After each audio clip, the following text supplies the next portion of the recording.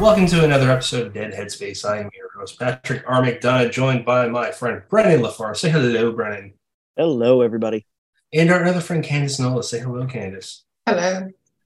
And today we are joined by the author of Sleeping Beauties and the curator, amongst other books, Owen King. Say hello, Owen.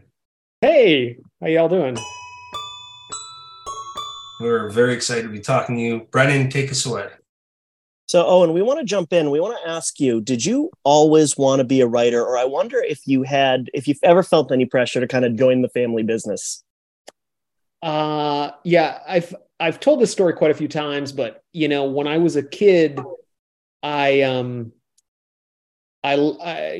for as long as I can remember, I loved books and I loved to write and I loved stories, and it was something I enjoyed, but my mom and dad both were full-time writers when I was a kid, I should say.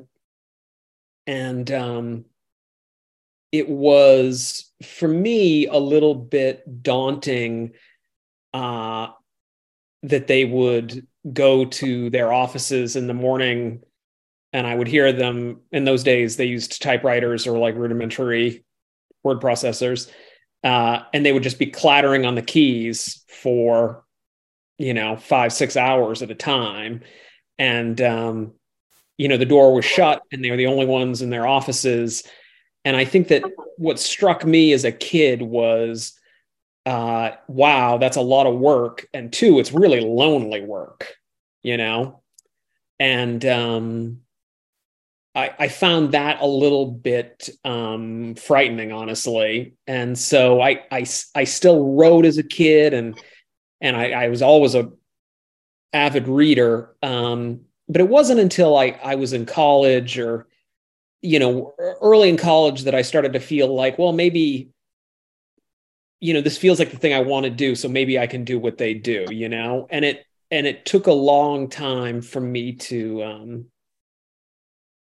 for it to be second nature, where the way it is now, where I just like drop in the chair and I just work, and it's like, it wasn't until my late 20s really that it was, where there wasn't some part of me that was like, well, you got to do this. So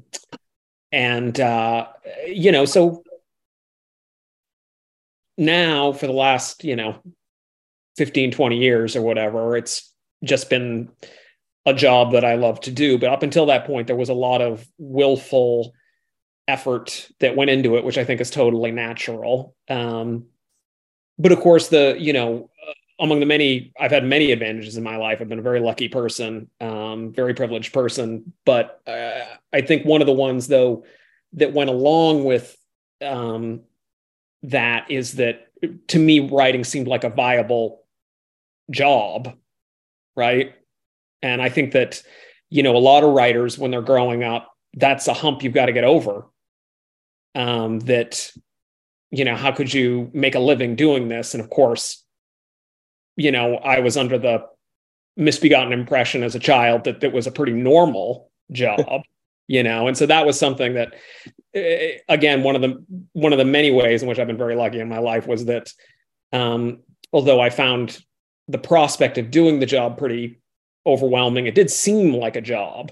It didn't seem like a fantasy to me. It was a job that my parents did, and so it seemed possible. Yeah. I want to jump back to, you kind of focused in on it's a vocation, it's a job, but it seems like it can absolutely be lonely.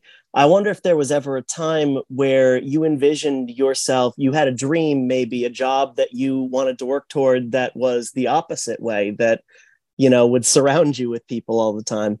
And if so, how did it end up impacting your writing?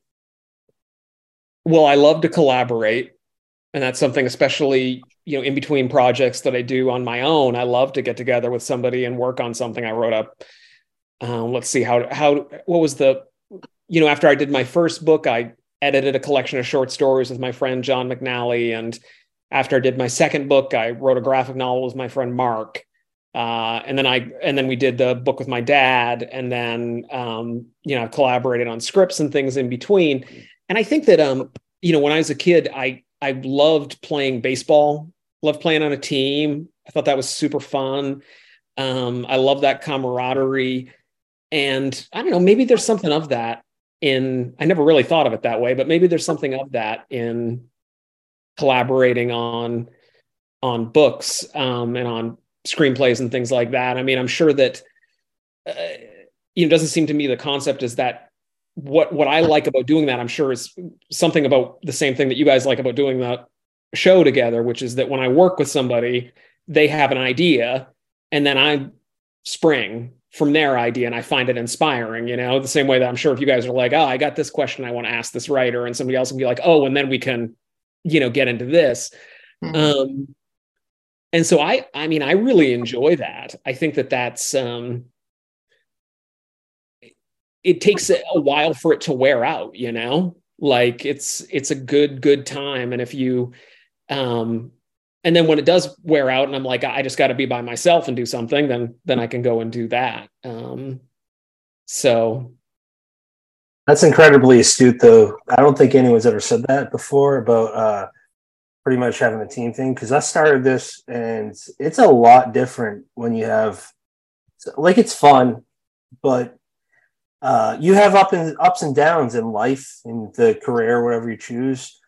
And Brennan is someone that I credit for being there for the last 3-4 years. And then Candace is newer with us over the last year, and it just feels like a family now. And who doesn't like a family that you get along with? Who doesn't like to just have a family gathering? Because there's almost nothing that can make you feel upset, sad, or ruin your day. And that's how I feel with Candace and Brennan. And I'm just piggybacking off of your point, because it's being a podcaster, it's fun on your own. But I mean, I don't know if I would have gone over 200 episodes without them. And now I never want to stop. Yeah, I think that I've never really understood. I mean, I guess I understand it in the abstract, but I know a lot of people that like to collaborate on things. And I think this would be the same thing with podcasting, where they 100%. Like to be friction. Yeah. And I don't want that, like I want something that's more along the lines of, my collaborator and I are thinking along very similar lines with like a really similar concept, but like twice the ideas. So, and I think that there are like a lot of talk shows and things where people like to have that, like they're half angry at each other all the time, but I couldn't do that. Yeah, no. No, I don't. Yeah, no. No, thanks. So I'm just going to throw in, I really like the fact that, when you're talking about collaboration, that there's a lot of diversity in there, because, collaborating on editing an anthology versus a graphic novel versus a novel, those are all going to be very different experiences shared with different people. And I definitely want to come back to that at some point, but I also don't want to hog the floor the whole time. So I'm going to ask one more question, and I'm going to throw it to Candace. What was your position when you played baseball? I played first base, and I played a little bit of right field, and I pitched, and I grew really early. So I was like the height I am now as a 12-year-old. I was 6'2". And so I was a pretty imposing presence in Little League, but then I stopped growing, and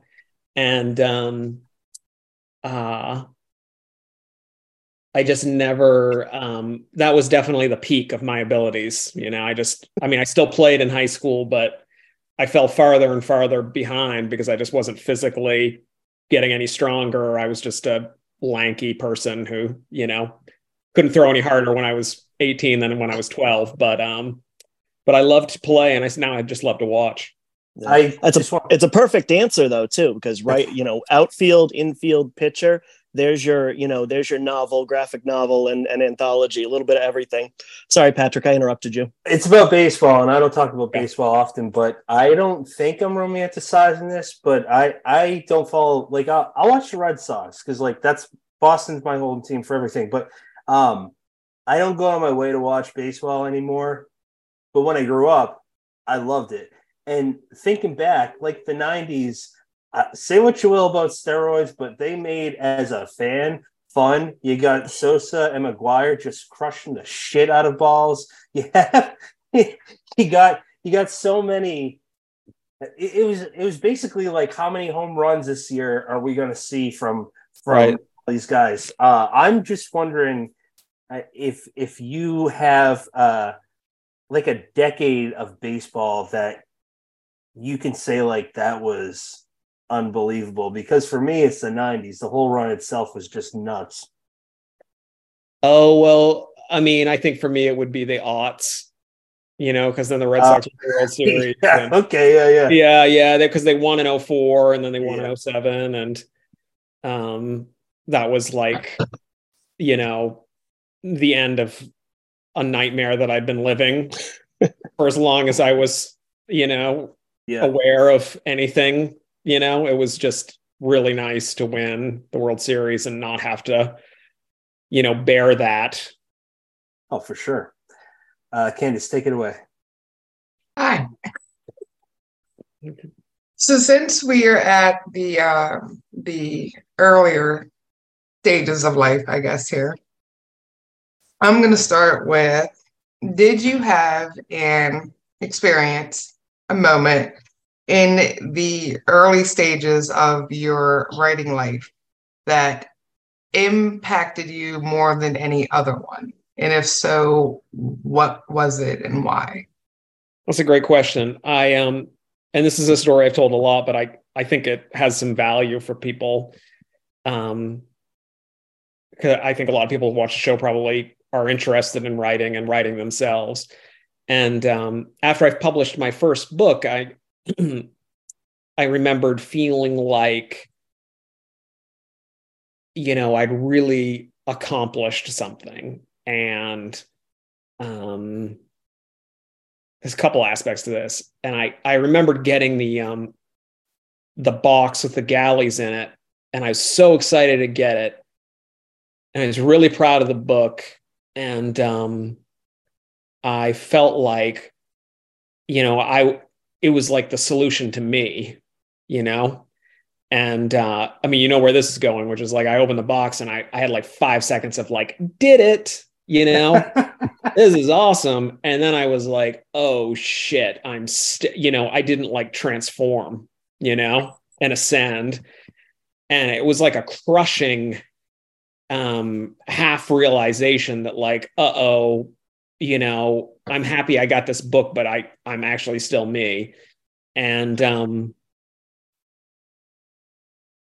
I think that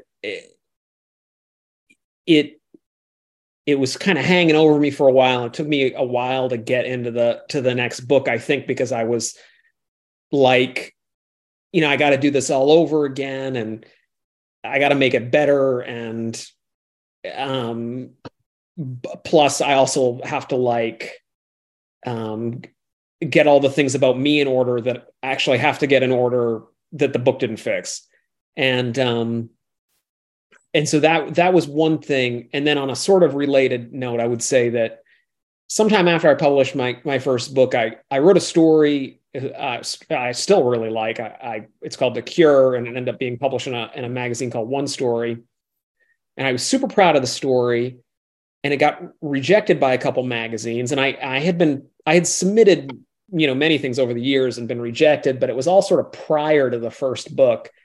And I was like, I was a little freaked out because I was like, I think I really got this done. I think this is really good, and I'm really excited for people to read this story.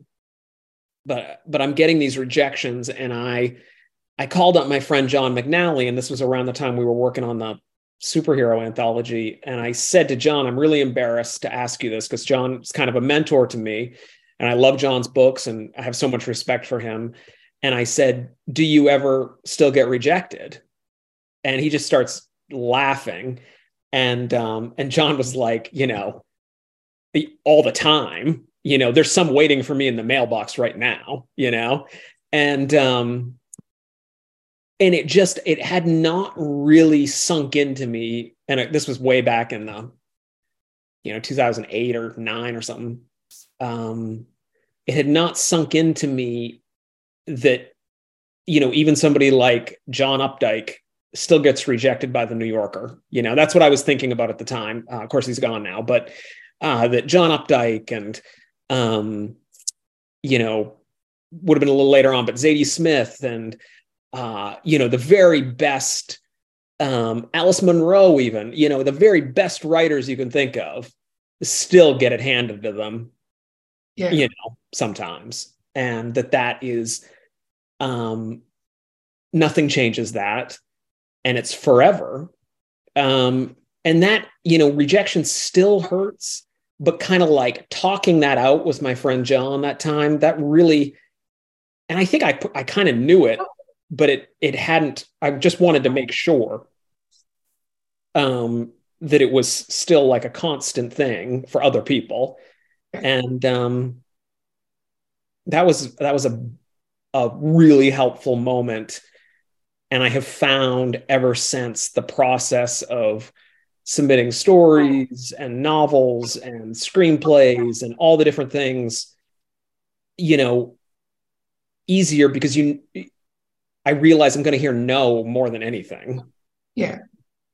Did you take it personal for a while? Because I'm sure most people do, but it took me, speaking from personal experience, it took me about six or so years until not that I lashed out at anyone, just to be very clear, but it felt kind of like, oh man, I put my heart and soul into this. And I asked this, I'm sure you've been asked this a million times, but I specifically asked for the new writer that might be listening, or a newer writer.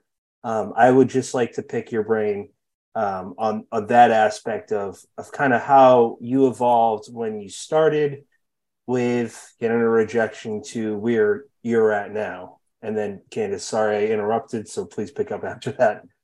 Yeah, I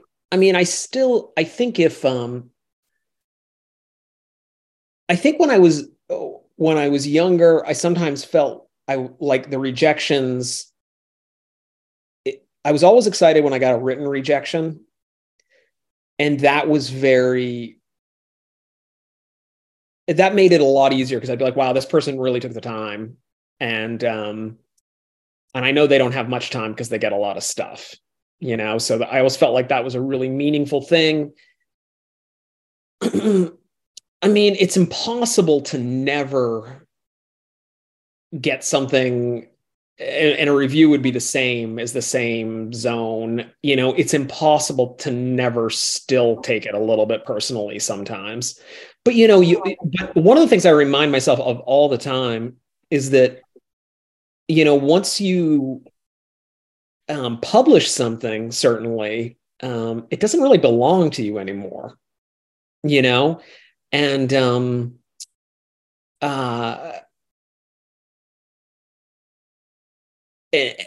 and there's no sense in hanging on to it.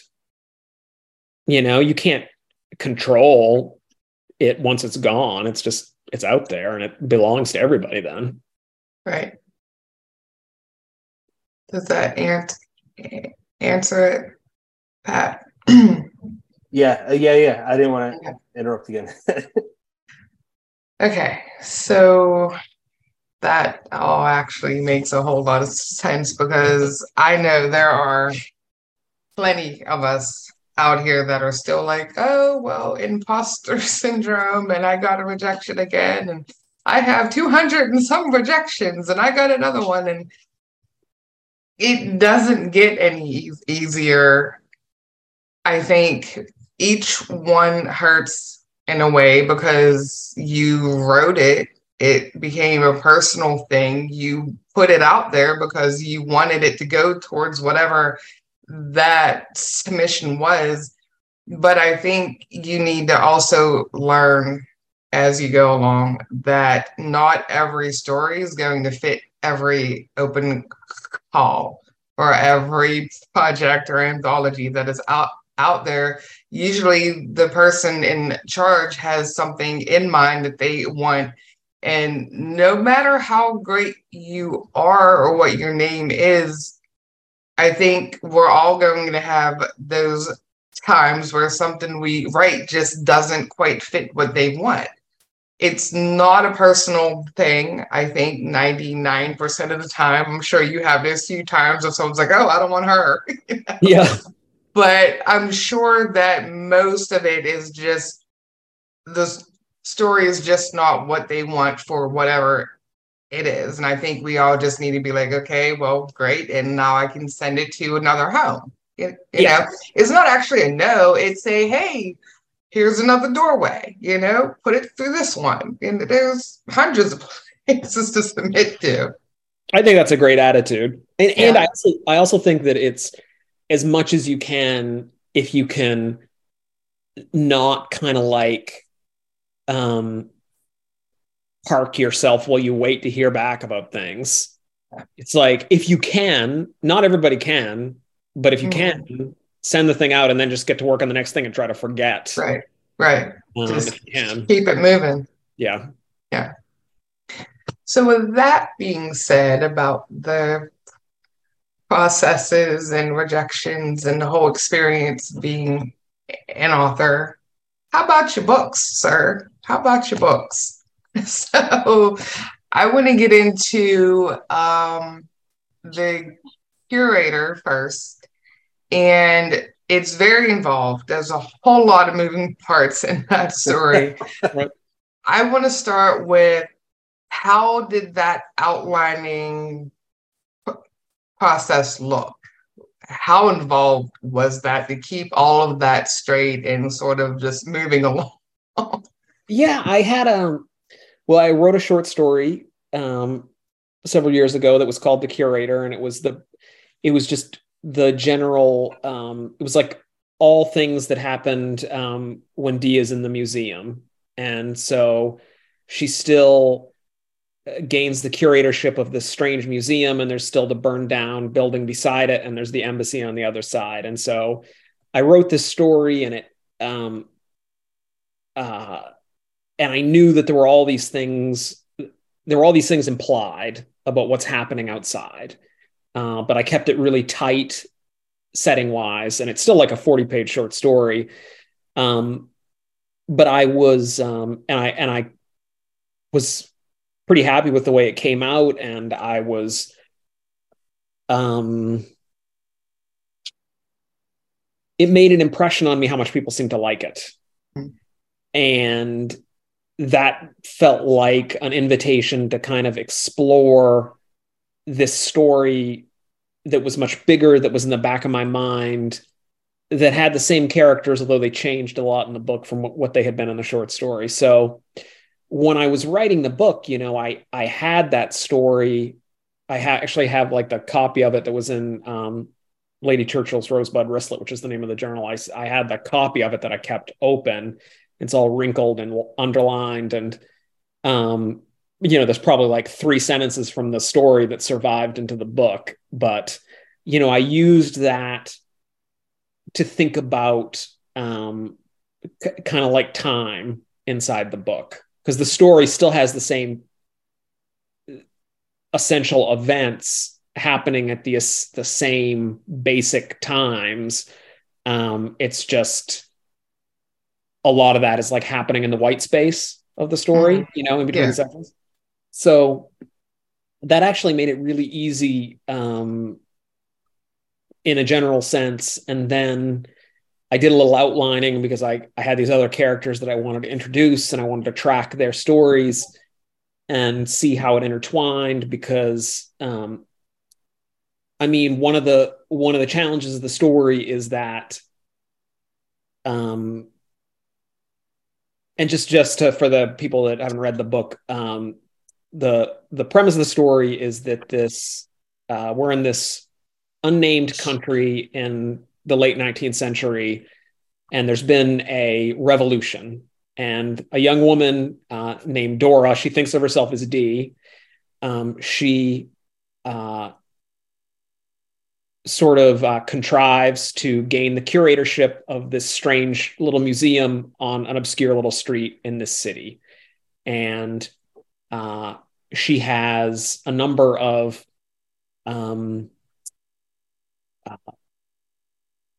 concerns that aren't entirely clear at the beginning of the book that become clearer as it goes along. There's things that she's interested in finding out. And the way the book operates is like, the first hint is that she thinks of herself with a different name than the name that other people call her, right? So that's the first hint that she's not who we think she's not who she seems to be. And so the book operates like a mystery box, right? Like she isn't who she seems to be. The museum isn't what it seems to be. The street isn't what it seems to be. The embassy next door, the man there is definitely not who he seems to be, right? And so these different things open up. But one of the challenges of the premise, and I mean, one of the things I like about Dora, about Dee, and why I think she appeals to me and I like her so much as a heroine, is that she has all these challenges that come with being a woman in a 19th century setting, right? It's a ultra patriarchal society. There's a bunch of things. A single woman in her position, she's not going to be wandering around all the time. Right. You know, she is concerned with her safety and canny about maintaining it. Right. And so one of the problems that presented with telling the broader story is that it doesn't make that much sense for her to go places. You know, in the third section of the book, she leaves the museum and hopefully people find it very exciting because she's taking a big risk. Right. But so one of the things that I had to, just to get back to what you were asking about outlining the book, is that I had to organize the other characters in such a way that they were showing us things that I wanted to see and that were important to Dora's story that she doesn't see, you know? And so it goes back and forth between them and her. Right. To me, that kind of braiding made a lot of sense. And it actually wasn't that hard for me to keep it in mind, you know? And it is a heavy pull for the reader, but one that I hope that pays off because I never forget about anybody, you know? And I guess also the other thing is the book is like, it is very consciously meant to play the way that, or in a way that is like a Victorian novel. You know, I'm not, that's what I'm writing from to a certain extent, you know? Right. If you, you read Great Expectations, Pip meets Magwitch, who has escaped from the ship, right? You know, so most of us, you know the story. So the guy, Pip is this young boy, and he goes out into the graveyard. He's checking on his parents, and in the graveyard, they're dead. And he lives with his, cousin or something like that. And Magwitch, who is this escaped convict from a prison ship, you know, grabs him and is like, you know, you're going to help me. And Magwitch gets away, right? And we don't see him again for a long time, but he's super important, right? And there's this big cast of characters, you know, Joe, and I forget the name of his cousin that takes care of him, that's sort of in love with him. There's the two people that Pip lives with, and then there's Estella and Mrs. Havisham, and then the guy that comes and acts as his, like, the agent for his benefactor. And you know, you're piling up all these characters, right? But they're all winding in and out of the story of Pip. And I find that kind of panorama really appealing. I mean, it's very similar to like long form television. Right. And that's just like, that's my favorite kind of story. And so, you know, the idea is to take all the fantastical stuff and all the really gritty, like hopefully realistic 19th century stuff. It's meant to be super grounded, you know, it's not meant to be gilded, and kind of mix that with that form to make a thing that's a little bit different that I hope people like. Mm. Hopefully that didn't sound too pretentious, but that's what I was trying to do. No, Better or worse? no, it worked well.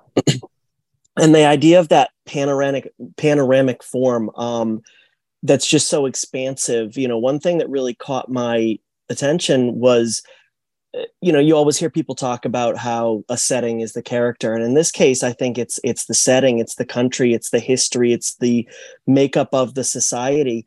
And it's very, you read it and there's never a moment where the reader doubts that you have a complete and full understanding of every aspect of the makeup, but you're also having fun with it. There's almost a playfulness to it that, at times reminded me of Joseph Heller's writing.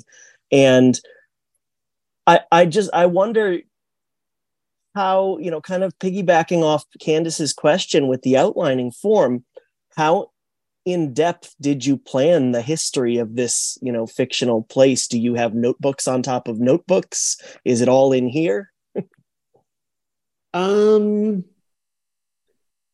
I think I improvised a lot of it, but certain things just suggested other things. Like I think that there's these standing stones on a cliff, and I don't think they were in the short story, but the cliff was in the short story, and the cliff is like this place where like this well, I don't want to give too much away, but it's a setting in the book, and it was a setting in the story, and it's a surprising place for a couple different reasons. We don't expect to go there, but I think I put the stones in because there's in one of the museum cases there's a drill bit, and the drill bit is for drilling meteorites. There's like all these weird things in the museum. So there's like a whole section of drills that drillers use in this National Museum of the Worker, where Dee takes over as the curator. And so I think that I thought about that drill bit, and that made me think, oh, what if there were, ancient standing stones like at what is it in England where the Druids were? Stonehenge. Like Stonehenge, what if there were like these stones like that from that some ancient peoples had left there, and then I thought to myself, well, if there were those stones there, the people, the more modern people who would come later, they would have traditions about it. They would have ideas about what it meant, right? Yeah. And then so that made me think. At the very beginning of the story, there's a little myth about the founding of the city. And then that made me think about a little bit at the very, very end of the book. And so just the drill bit made me, write all these little pieces of it. And things play off other things, they all suggest. Absolutely. I think that's, I don't know if that's a satisfying answer, but I think that that's almost all the historical elements of it. I mean, some of the things came from, I read a bunch of books about Victorian London and 5 Points in New York. And I read a book about Vienna at the end of the 19th century. And I stole's the wrong word. I riffed on some things that I read in those books from the real history. And I use some of those things for sure to build up the sense of the place, and to also make it feel like it's a little bit like the end of the 19th century, but it's also like a little bit like the middle of the 19th century and even earlier in some ways. So it's like a little bit of a mixed up timeline. Yeah. It is to respond, it is a surprising yet satisfying answer, because I'm impressed as hell that there was that much improvisation there.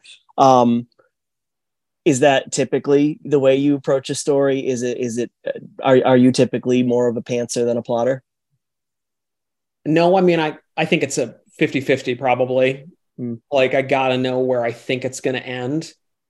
And I've got to know some stuff along the way that's important, like the key turning points. I've got to have a sense of what those are. It could all change, but I have to believe that I know what I'm doing. And then, I do a lot of improvising and just, using the things that I have made up to make up more things, to spinning off. Find that most of my best ideas happen in that way, or what I think are my best ideas. Scaffolding. I wanted to ask a question about the Curator, the short story. You said that it was dedicated to Peter Straub, who, he's one of my biggest literary heroes as well. I got Coco up there for a reason because I know it's my favorite. I know how much you love him, and I love him a great deal too. And Coco is like one of my favorite books ever. But I bring him up because you said that you dedicated the short story to him.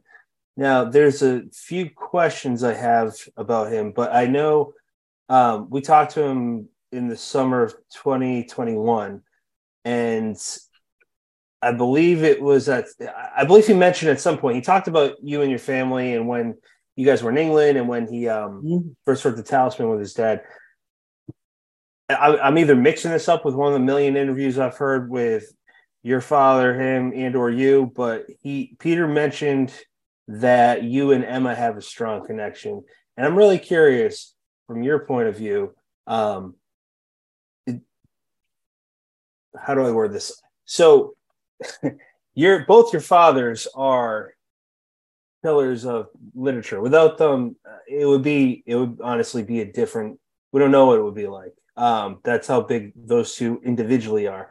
Now, when you got the next generation, both you and Emma are excellent writers. You're well known for what you do. You made your own in this world. So I'm wondering, what's the connection in your eyes with you and her specifically? I guess I don't know. Are you guys friends? Do you guys? Yeah, she's a friend, and I like her books very much. And she's, not only is she a very good writer, she's made like an amazing contribution to the world of independent bookstores. Sure, yeah, for sure. Books are magic. Brooklyn, New York. And I think that certainly she can relate to some of the aspects of having a well-known writer as a father. For sure, there's a connection there. Mm-hmm. Okay. Yeah, I was just curious because that's such a unique position, and I'm sure, like you just said, very few. Yeah, I think that, and I guess Emma's a little bit younger than me, but we sort of grew up together, but also we're not from like the same place. Yeah. So it's not like they were neighbors, but I love the whole Straub family, and I love Peter very much, and I think I dedicated that story originally to Peter because I felt like, oh, he'll really get a kick out of this. Sure. And he was very nice about it. And I'm glad I was able to do that. One more question about Peter, and then we're going to go to a question that my brother's a teacher, and Sure. He actually had a student that I wanted to ask you something. So I imagine Peter is basically like an uncle to you. It seems like you guys are that close. Yeah, it's fair? Funny. Like I said, they're from New York. Yeah. Which is where I live now. I don't live in New York City, but I don't think I probably didn't see Peter for like a decade in there when I was in my teen years. But he and Susie were so welcoming when I was living in the city and going to graduate school. And I love his books, and I think I got more and more out of them as time went by, because they're complex. Yeah. And I think that it took, I always liked them, but I think there's like second and third level stuff in there that I didn't always understand when I was reading them as a younger. They're dense. And they're very dense, which I love. Yeah. But I wanted to know if there was, good luck with this answer, but I wanted to know if there was one lesson of all the lessons you learned from him that you can really apply to your own writing or life that you would like to share with other writers. I'm sure there's a million things you can pick, but is there one thing that sticks out? Well, I think that he took a lot of care with his language. Oh yeah. And I think that's, I mean, he's such an adept stylist. But that's not, should I say,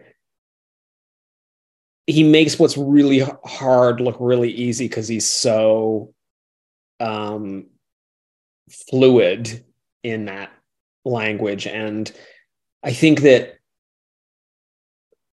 that's something that I find inspiring, and also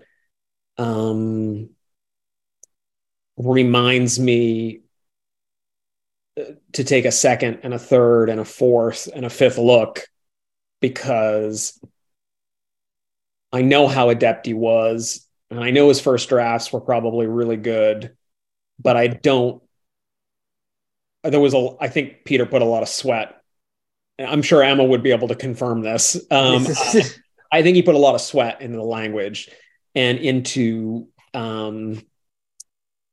making sure that all the words were in the right places. And I think just in general, no matter what you're writing, care is important. You want it to be really good.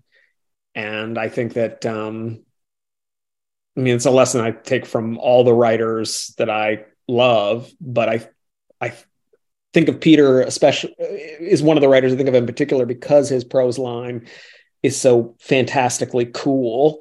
And he could really make it, he could really dance.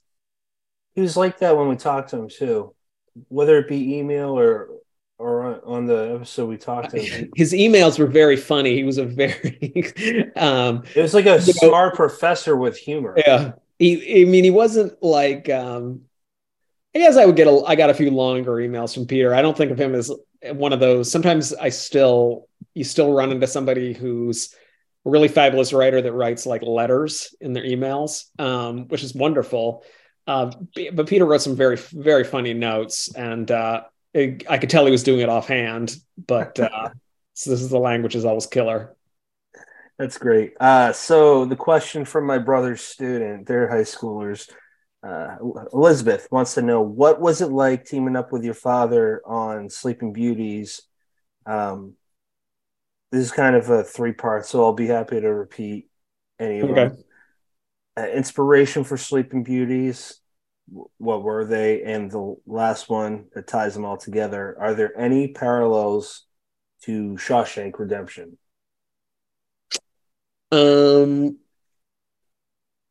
Well, I'll take the first one. I think that it was so fun. This is one of those answers I've given before. But I think there's something in it for everybody, which is that, or maybe there is. You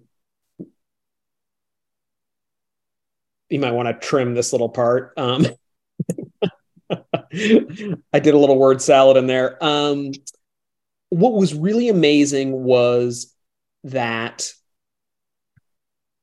I'm close with my folks, but we don't live in the same place. Incredibly enough, I've lived in New York over half my life now. I still consider myself a New Englander, but I don't know why. Honorary. Yeah. But so I think that my parents and I are close, but we don't live in the same place. And it was uniquely special to me to be able to spend all this time that we took writing the book with my dad as an adult, as like can't remember how old I was when we wrote it. Maybe I was like 40, 41 or something.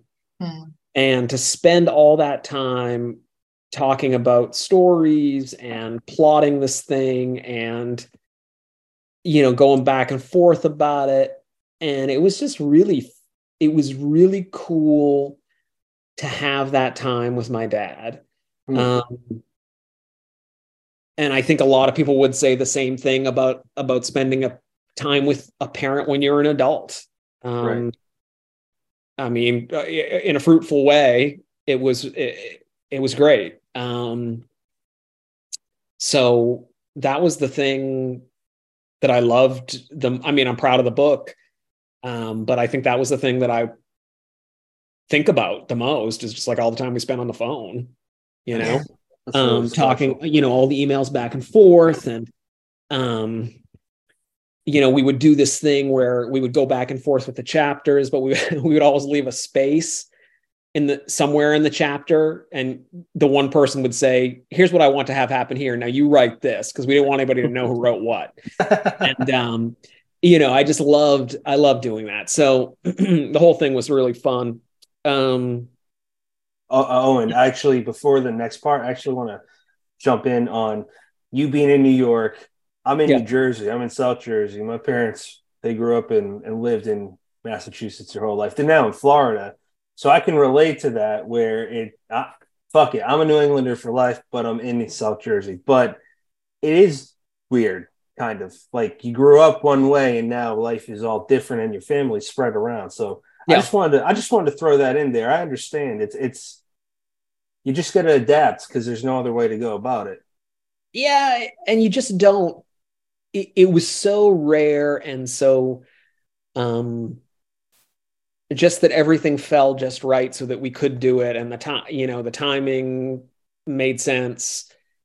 We both had the time to do it, and we're able to talk every day. Like, it was great. Did it make you feel closer?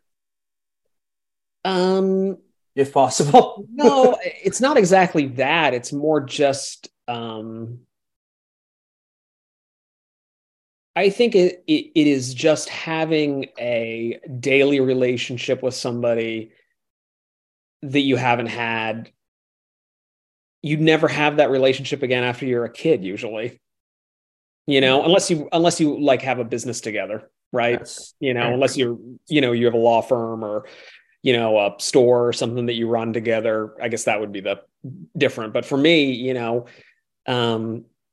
being close with my parents and talking to them every week is not the same as like working with my dad every day. So that was the thing that I will remember the most about it and treasure the most. In terms of where the idea came from, I think it was just a one sentence premise, like a lot of things that I write, where I said to him, actually, I remember what I said to him was, I never do this, because he always has people coming up to him and being like, I got an idea, I got your next book for you. It's about a guy and his tire blows out, and does your dad really need and he's lost on the road, and he gets, 1,000 times a day, not 1,000 times a day, but I'm sure not a week goes by without somebody saying that to him.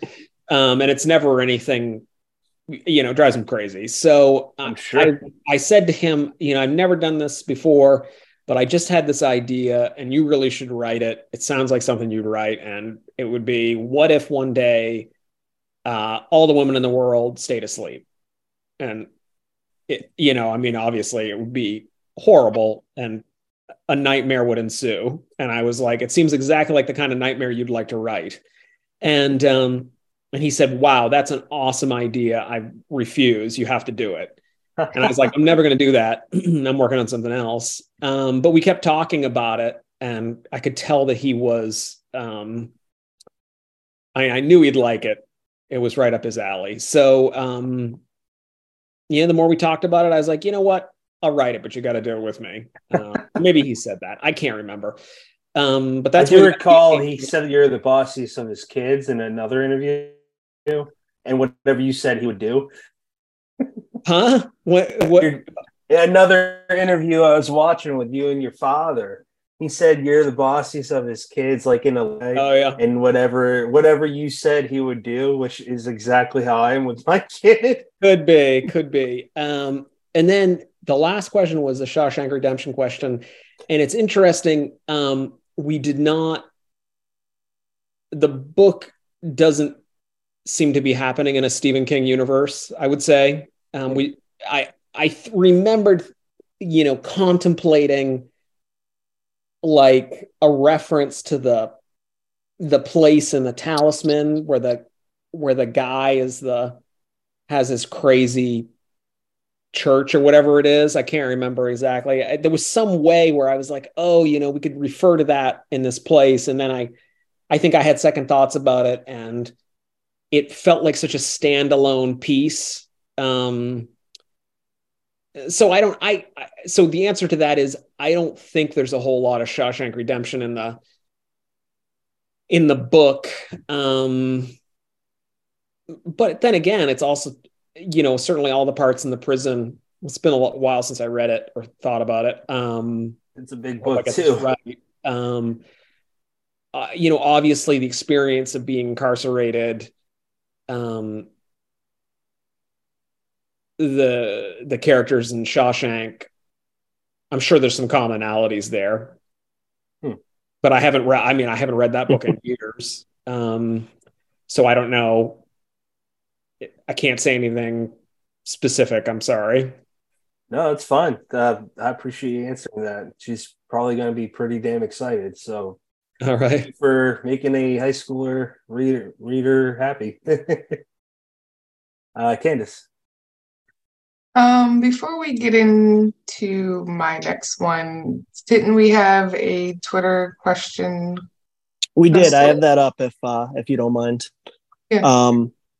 So Sarah Bartz says, I loved the Curator so much, wondering who all you could see playing Dora in an adaptation. Who you all could see playing Dora in an adaptation. Oh no, she wants our opinion. Let's start with Owen. Oh shit. I guess that I was thinking of, the book is loosely, it's pretty consciously referring to Little Dorrit, the Charles Dickens novel, which is also about a domestic who becomes involved in a conspiracy. The person that comes to mind is Claire Foy in the miniseries of Little Dorrit, which is 2006 or something like that. So she wouldn't be there anymore. It's like her then. I don't know. There's nobody. I mean, she should be, between the age of 26 and 35, probably. And Robert should be between 20 and 22. He's younger. He's a college kid. You have to make sure, I guess, whatever it is, you have to make certain that she's like 5 years older than him, whatever the actors are, or that he's 5 years younger than her.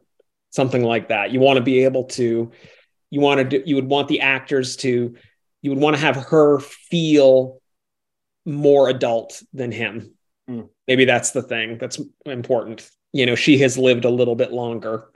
So no, I haven't got any good ideas. What do you guys think?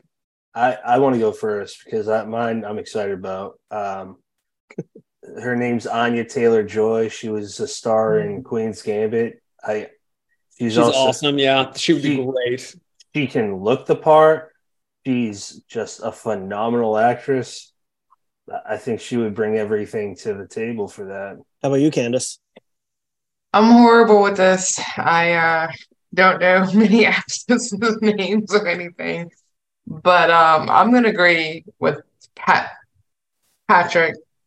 So she is one of the few that I know of, and as soon as he mentioned her, yeah. The fact that she is so striking, that's like cinematic, and she's such a good actor, it doesn't matter that it's hard to imagine overlooking her. It's like she would make herself overlookable because she's so good. Right. I'm bringing up the Queen's Gambit again, but like she kind of is like Dee in that story. And then because think about it, she's playing chess and it's only men. At least I think it was. If there was another woman, I don't remember. And that's a game of wits, and she crushes all of them. Yeah. You know, I She's was gonna awesome. pitch Karen Gillan, but honestly, Patrick, I think you got it. That's the first time Yeah. in life everyone would say Yeah. that to me. Sweet. I'm Yeah, gonna see you Patrick's guys right. later. I'm excited. Owen I'm King said I'm excited right. now. Bye. She's so good. She was in what was she in that I liked her in so much? I like her. She was great in that M. Night movie. Menu. The Split one. Yep. Yeah. Fabulous in that. Glass. No, Oh, Split. I think and she was then- in both of yeah. them, actually. Yeah, Yeah. both. Was she in both of them? She's so Mhm. electric. Yep. I like her a lot. Okay, well, we have it. That's great. We can let the There studio we know. go. We can cast the movie. Sounds good. Okay, so I have one last one, and then we can go to whatever you guys have last, and then wrap. I got one more question about the curator. Sure. Okay. Whenever it's my turn. Do you want to ask first? Yeah, because Owen and I talked about this. Yeah, that's fine. And I did not want to miss it. So I listened to the audio version, and I know that you, Owen, that you are really, really happy with Marin Ireland and her work. So I'm going to leave it there and say, tell us what your thoughts are on the audio version. I mean, she's amazing. I think she's the best audio narrator working, and she's also a fabulous actor. If you ever see her on TV or in film, she's incredible too. What I love about her performance is she has such a range of dialogue voices, and in fact, she's so good that sometimes her line readings get me rethinking the character. There's a barfly in the book, and his name is Marl, and he has like a slur in all his dialogue.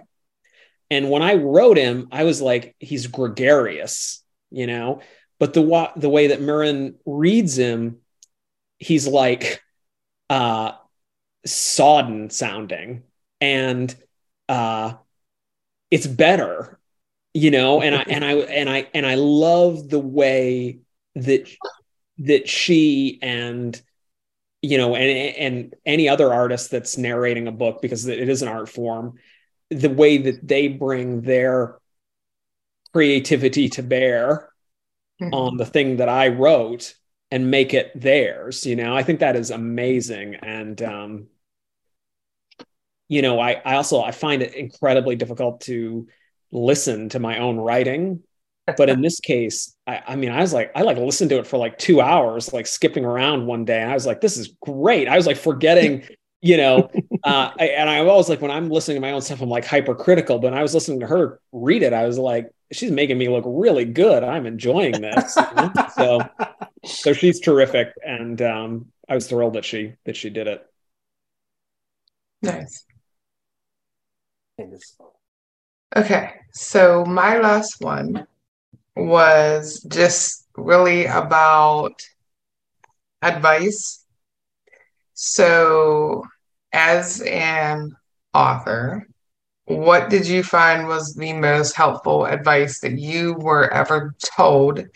And likewise, what advice would you give to anyone new other than how to deal with rejections? Since we went over that. Yeah, I mean, I think that the best advice was the advice I got from John, which is just like, get used to it. This is going to be, you're going to have to accept the fact that this is part of it. The rejection is, continuous. In terms of the advice that I would give to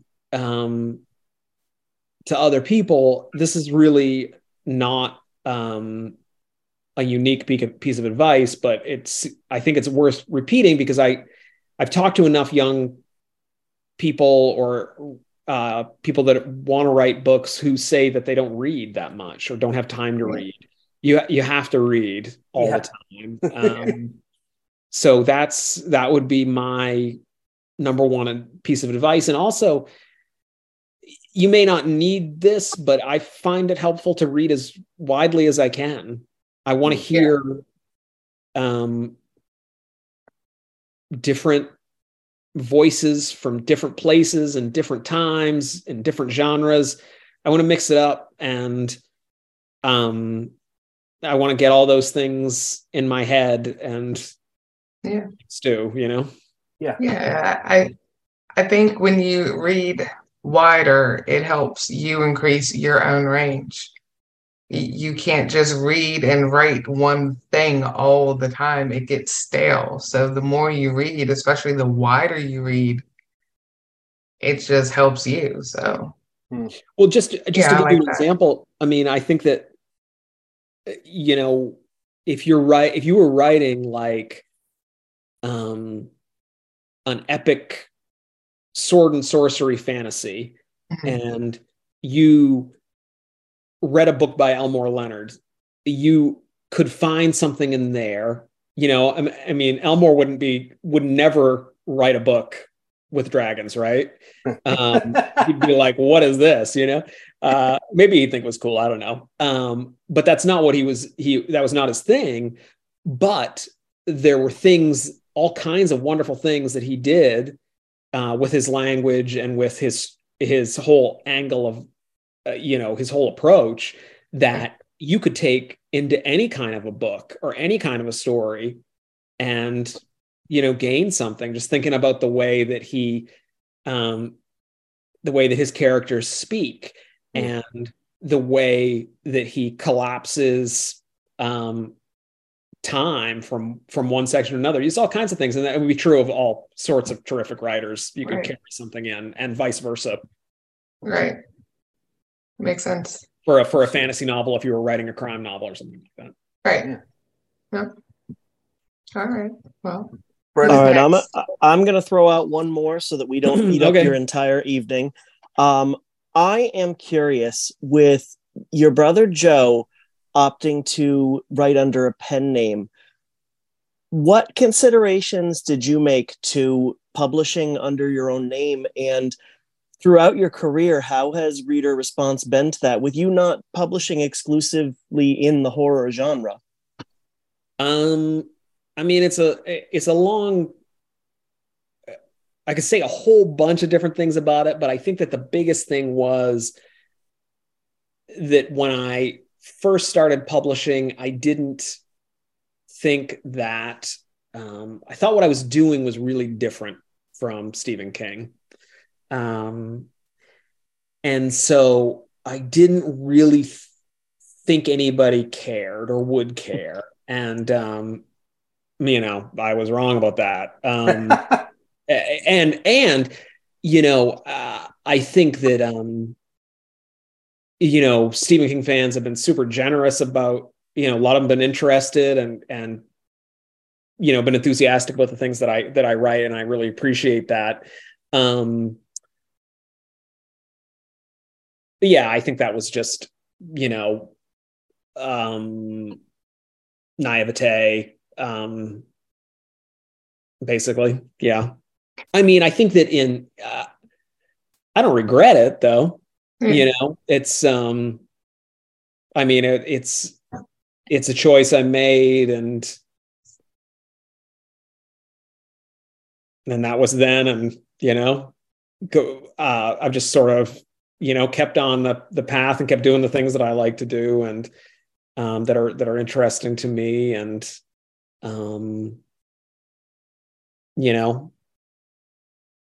I think it was just how it was meant to be.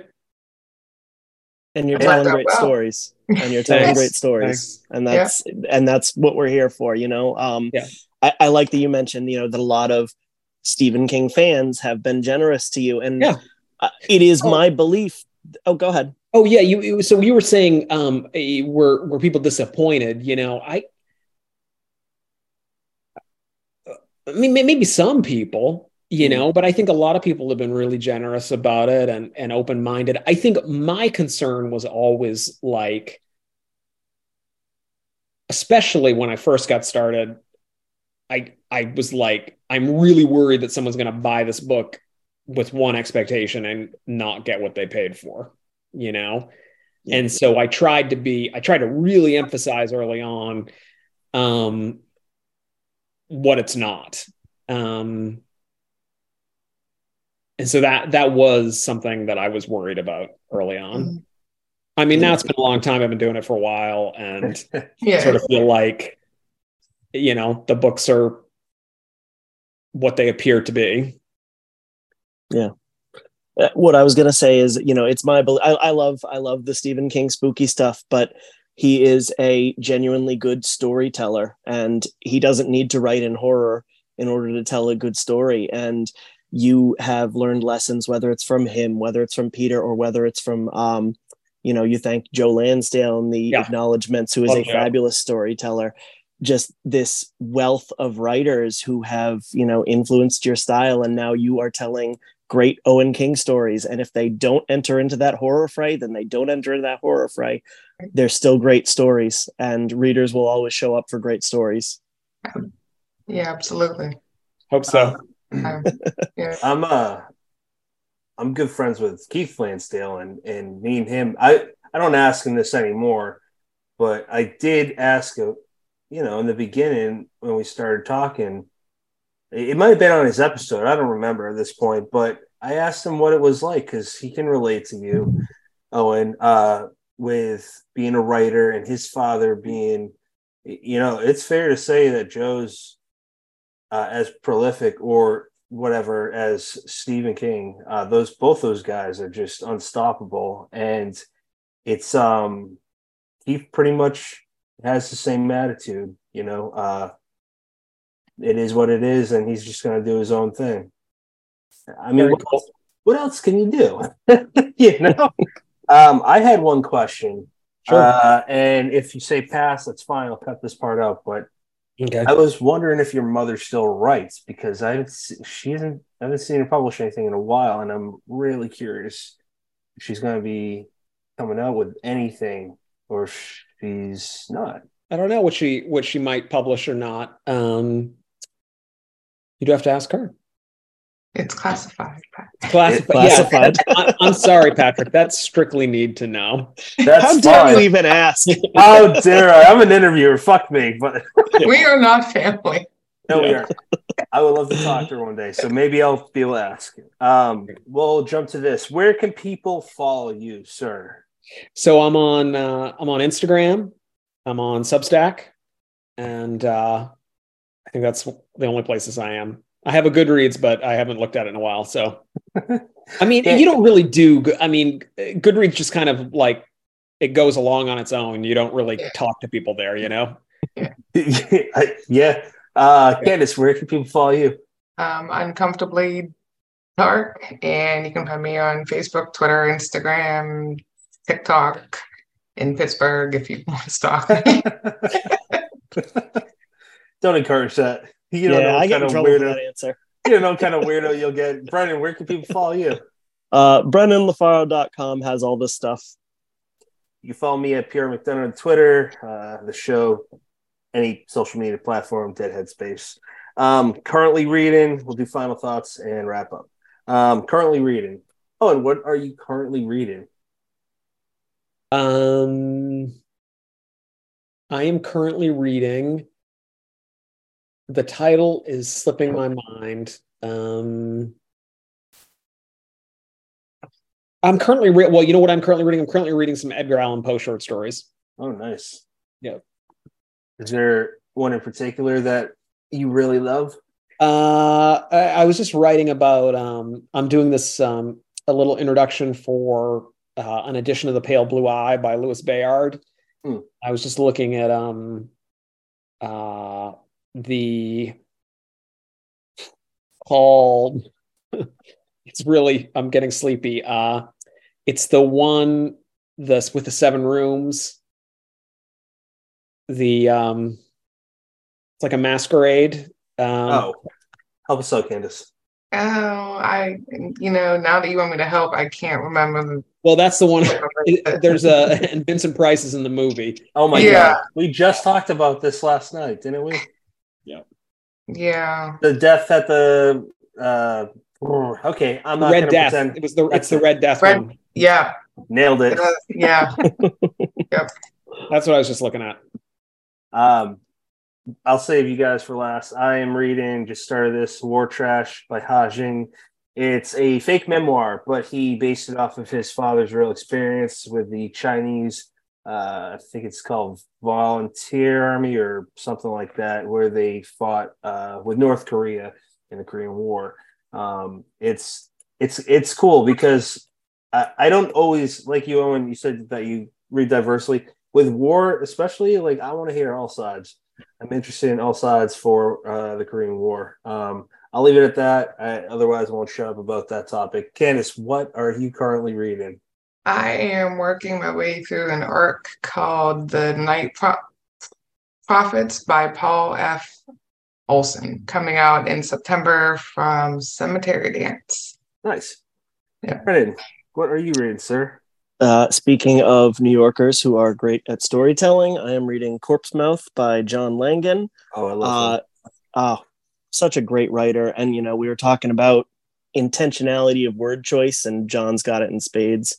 That's I love his writing. That is a very good comparison. Yeah, I agree there. Short stories or novels. Yep, he has it real good there. Final thoughts. Owen, do you have any final thoughts that you want to leave us with?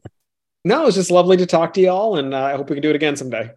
You count on Thanks it for having absolutely me. happening. Sure. Candace, final thoughts. None. Read everything this man writes. Read everything I write, and that Brennan writes. Patrick is coming out soon with some more stuff of his. So read. And Owen King, thank you so very much. It's been grand. I got all dressed up for the occasion. I even did my hair. So, thank you. Brennan, final thoughts, sir. Owen, thank you so much for your time. We appreciate you making the time for us and hanging out. I am thinking about what an Elmore Leonard fantasy book would be like, and I am disappointed that we don't have Raylan Givens' Dragon Slayer. Patrick, how about you? My final thoughts are I really appreciate this conversation. I definitely want to have this happen again. And I'm just excited to see where your next book will take us, because you're not easy to guess, pinpoint. Some writers like you aren't. Like, I don't know what you're going to come up with next. You do a little bit of everything, man, and I like that. Thanks. Next episode is called Rising Up Together. It's with Paul Tremblay, John Langan, Victor Laval, Sarah Langan, Livia Llewellyn, and Larry Barron. That's a lot of people in one episode, but yeah, we're going to go there. So, as always, you have many coaches and podcasts. Thank you for picking up.